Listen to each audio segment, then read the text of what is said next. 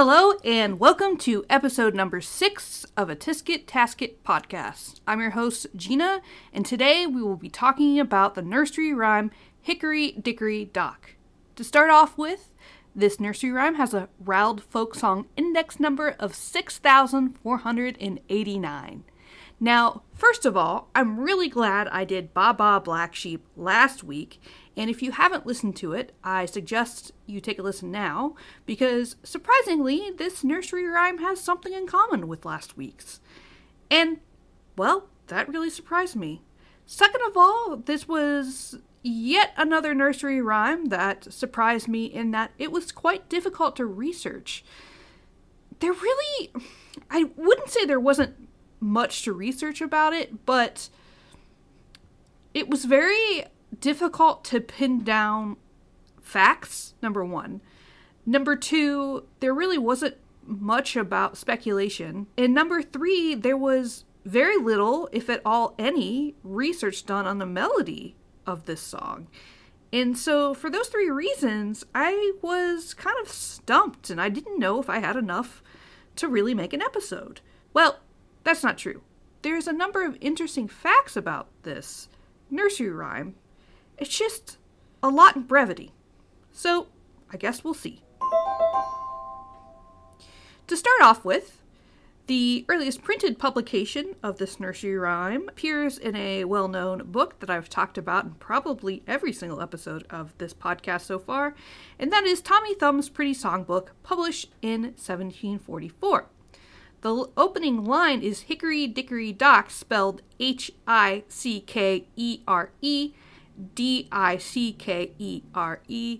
Dickere, and that has some relevance in what I talk about in a minute. The next recorded version appears in Mother Goose's Melody in 1765 and uses Dickory, Dickory, Dock, spelled Dickery. It again appears in, well, what I talk about a lot, and that is A.H. Rosewig's National Nursery Rhymes and Nursery Songs in 1870, which is the American version, and it is the first that I could find version that appears with a score. So I'm assuming that we have yet again A.H. Rosewig to thank for the score for this melody. However, I suspect that this rhyme was repeated with a similar melody even before that because it's about a clock, and continually throughout researching the song makes the rhyme in the same tempo as a clock ticking. So I'm assuming A.H. Rosewig, being the famous composer that he was, used that as inspiration with the modern melody that we have. So I'll go ahead and play a Creative Commons version of Hickory Dickory Dock with a modern twist. It is used as both a counting rhyme as well as a way for children to learn animals. So here we have the modern take of Hickory Dickory Dock. Hickory dickory dock, the mouse ran up the clock. The clock struck one, the mouse ran down. Hickory dickory dock, tick tock, tick tock.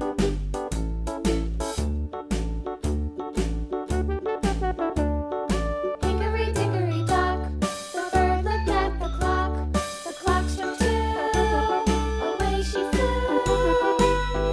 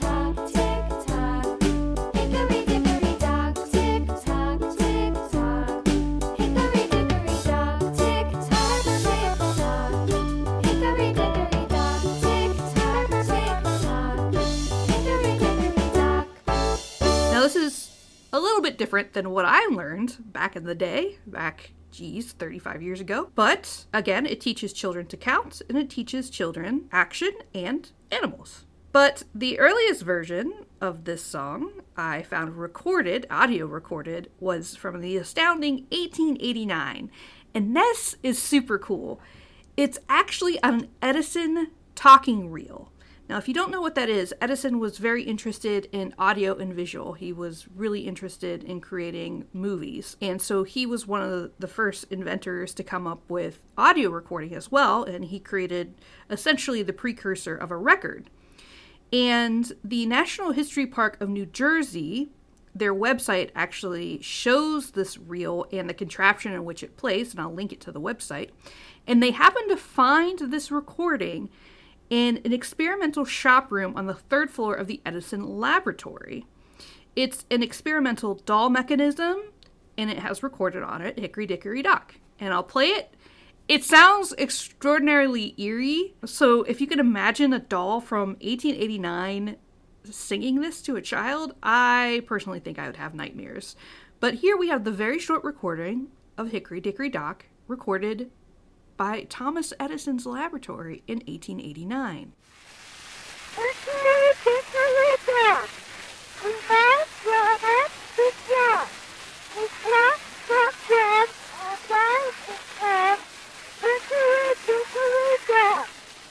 Pretty eerie, isn't it? So again, this is really cool that Edison was thinking ahead and thinking of this invention that he could create an audio recording and put it in a doll.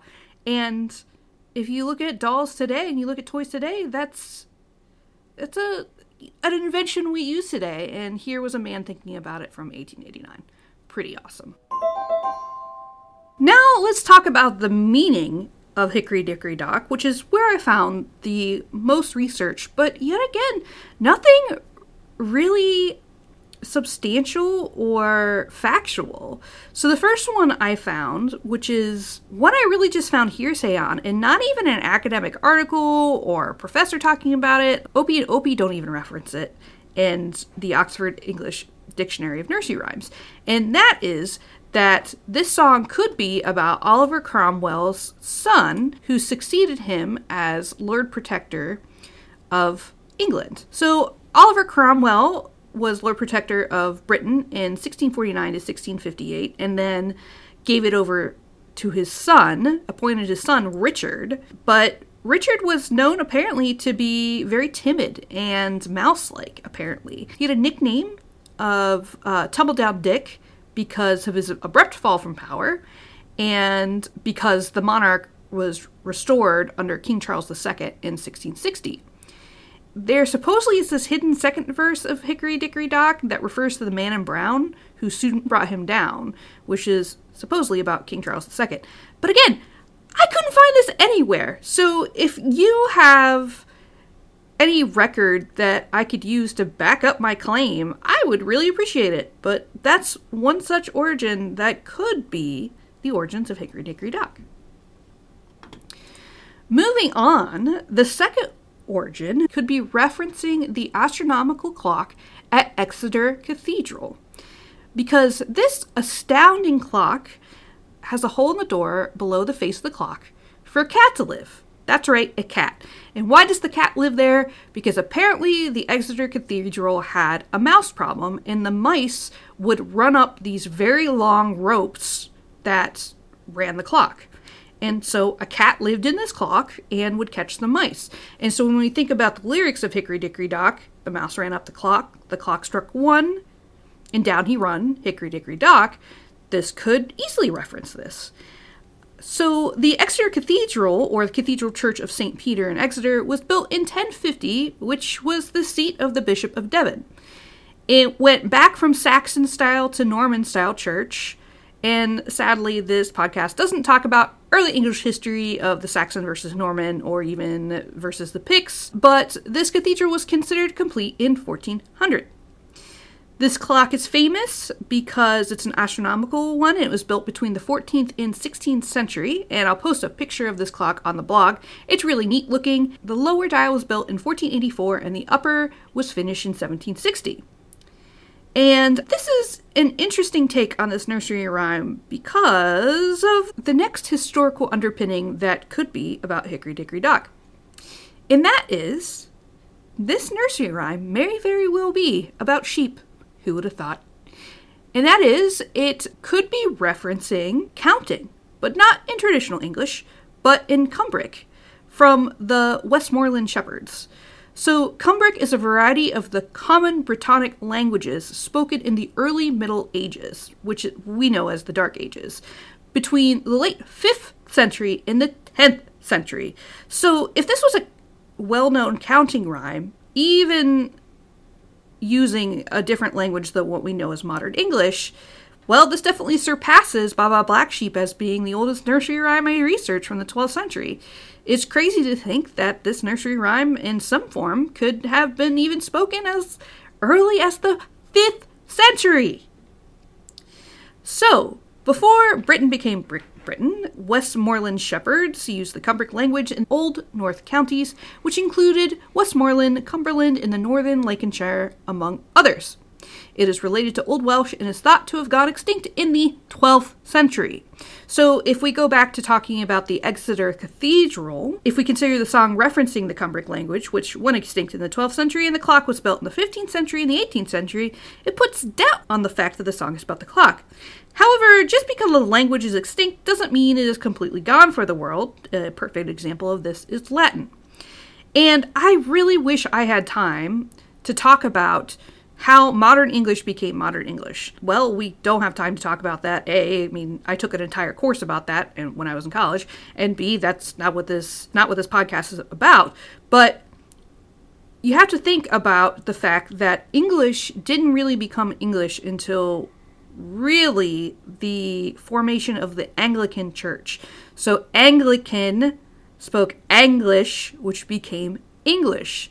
So even before the UK became the UK and Britain became Britain, there was all these different subsets of languages that was being spoken all around the continent. And I just think it's fascinating that all of that came to be, or came to become English, and I'm sure that words still exist out there that use some of these old or extinct languages.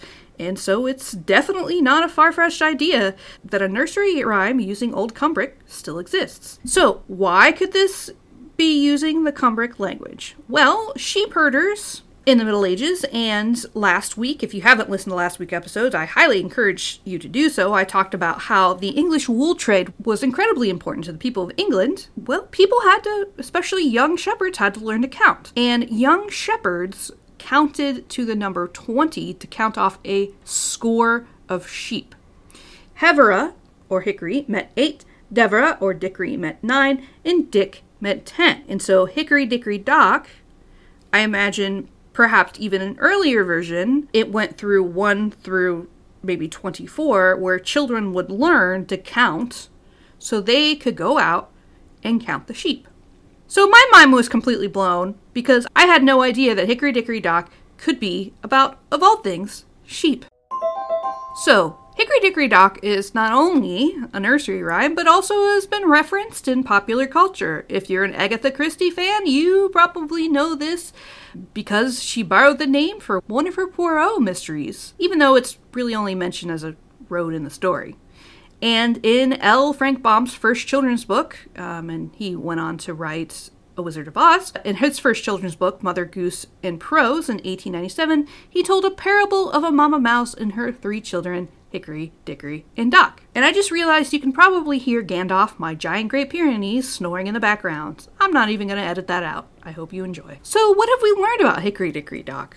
First, we know that it first appears in written publication, very commonly in Tommy Thumb's Pretty Songbook, which I reference often, in 1744. I suspect that its first melody appeared in his National Nursery Rhymes and Nursery Songs, which he published in Philadelphia. We know that it is a counting rhyme. There are some speculations that it is a counting rhyme that has to do with Cumbric and Westmoreland shepherds counting their score of sheep. We also may think that this nursery rhyme references an astronomical clock in Exeter, in which this clock has a door for a cat to live in to chase off those pesky mice eating through the rope that runs the clock. It may have to do with Oliver Cromwell's son, who failed to be the Lord Protector of England in the 17th century. We know that Thomas Edison recorded, or had someone record in his Edison cylinder, a very eerie version of this song.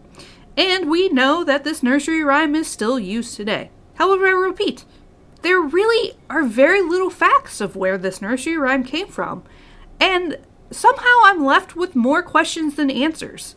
So, if you have the burning desire to research this for yourself, please drop me a line at info@atiskettasketpodcast.com or visit my website at atiskettasketpodcast.com. If you'd like to support what I do here and like to hear more content, feel free to support me. You can click any link on my website that'll go to my PayPal or Patreon. I really love what I do here. I really love talking to you about nursery rhymes. And lately I've talked to some friends face-to-face who've listened to this. So I personally want to thank you, my very dear and close friends, that have listened to this and given me some great feedback. And it really gives me the passion to keep going and talking about this. So I love you all very much, and I really appreciate it. Lastly, as my outro song, I found a really fun, jazzy version of Hickory Dickory Dock that I'll play for you that I really hope that you enjoy. You can find its reference and many more on my blog. So please stay tuned. Tune in next week, where I will continue to talk about the weirdness of nursery rhymes. Hickory dickory dock. Hickory dickory hickory dickory hickory dickory dock. Mop. Hickory dickory dock. The mouse ran up the clock just as I was getting ready to kiss my steady. Hickory dickory dock. Hickory dickory dock. The mouse ran down the clock. I thought I was dreaming, so she began screaming, Hickory dickory dock. Oh my, why do the gals have to be so dainty and shy? My, by the time she finally got settled, it was time for me to say goodbye. Hickory dickory dock, Mr. Mouse, stay off the clock.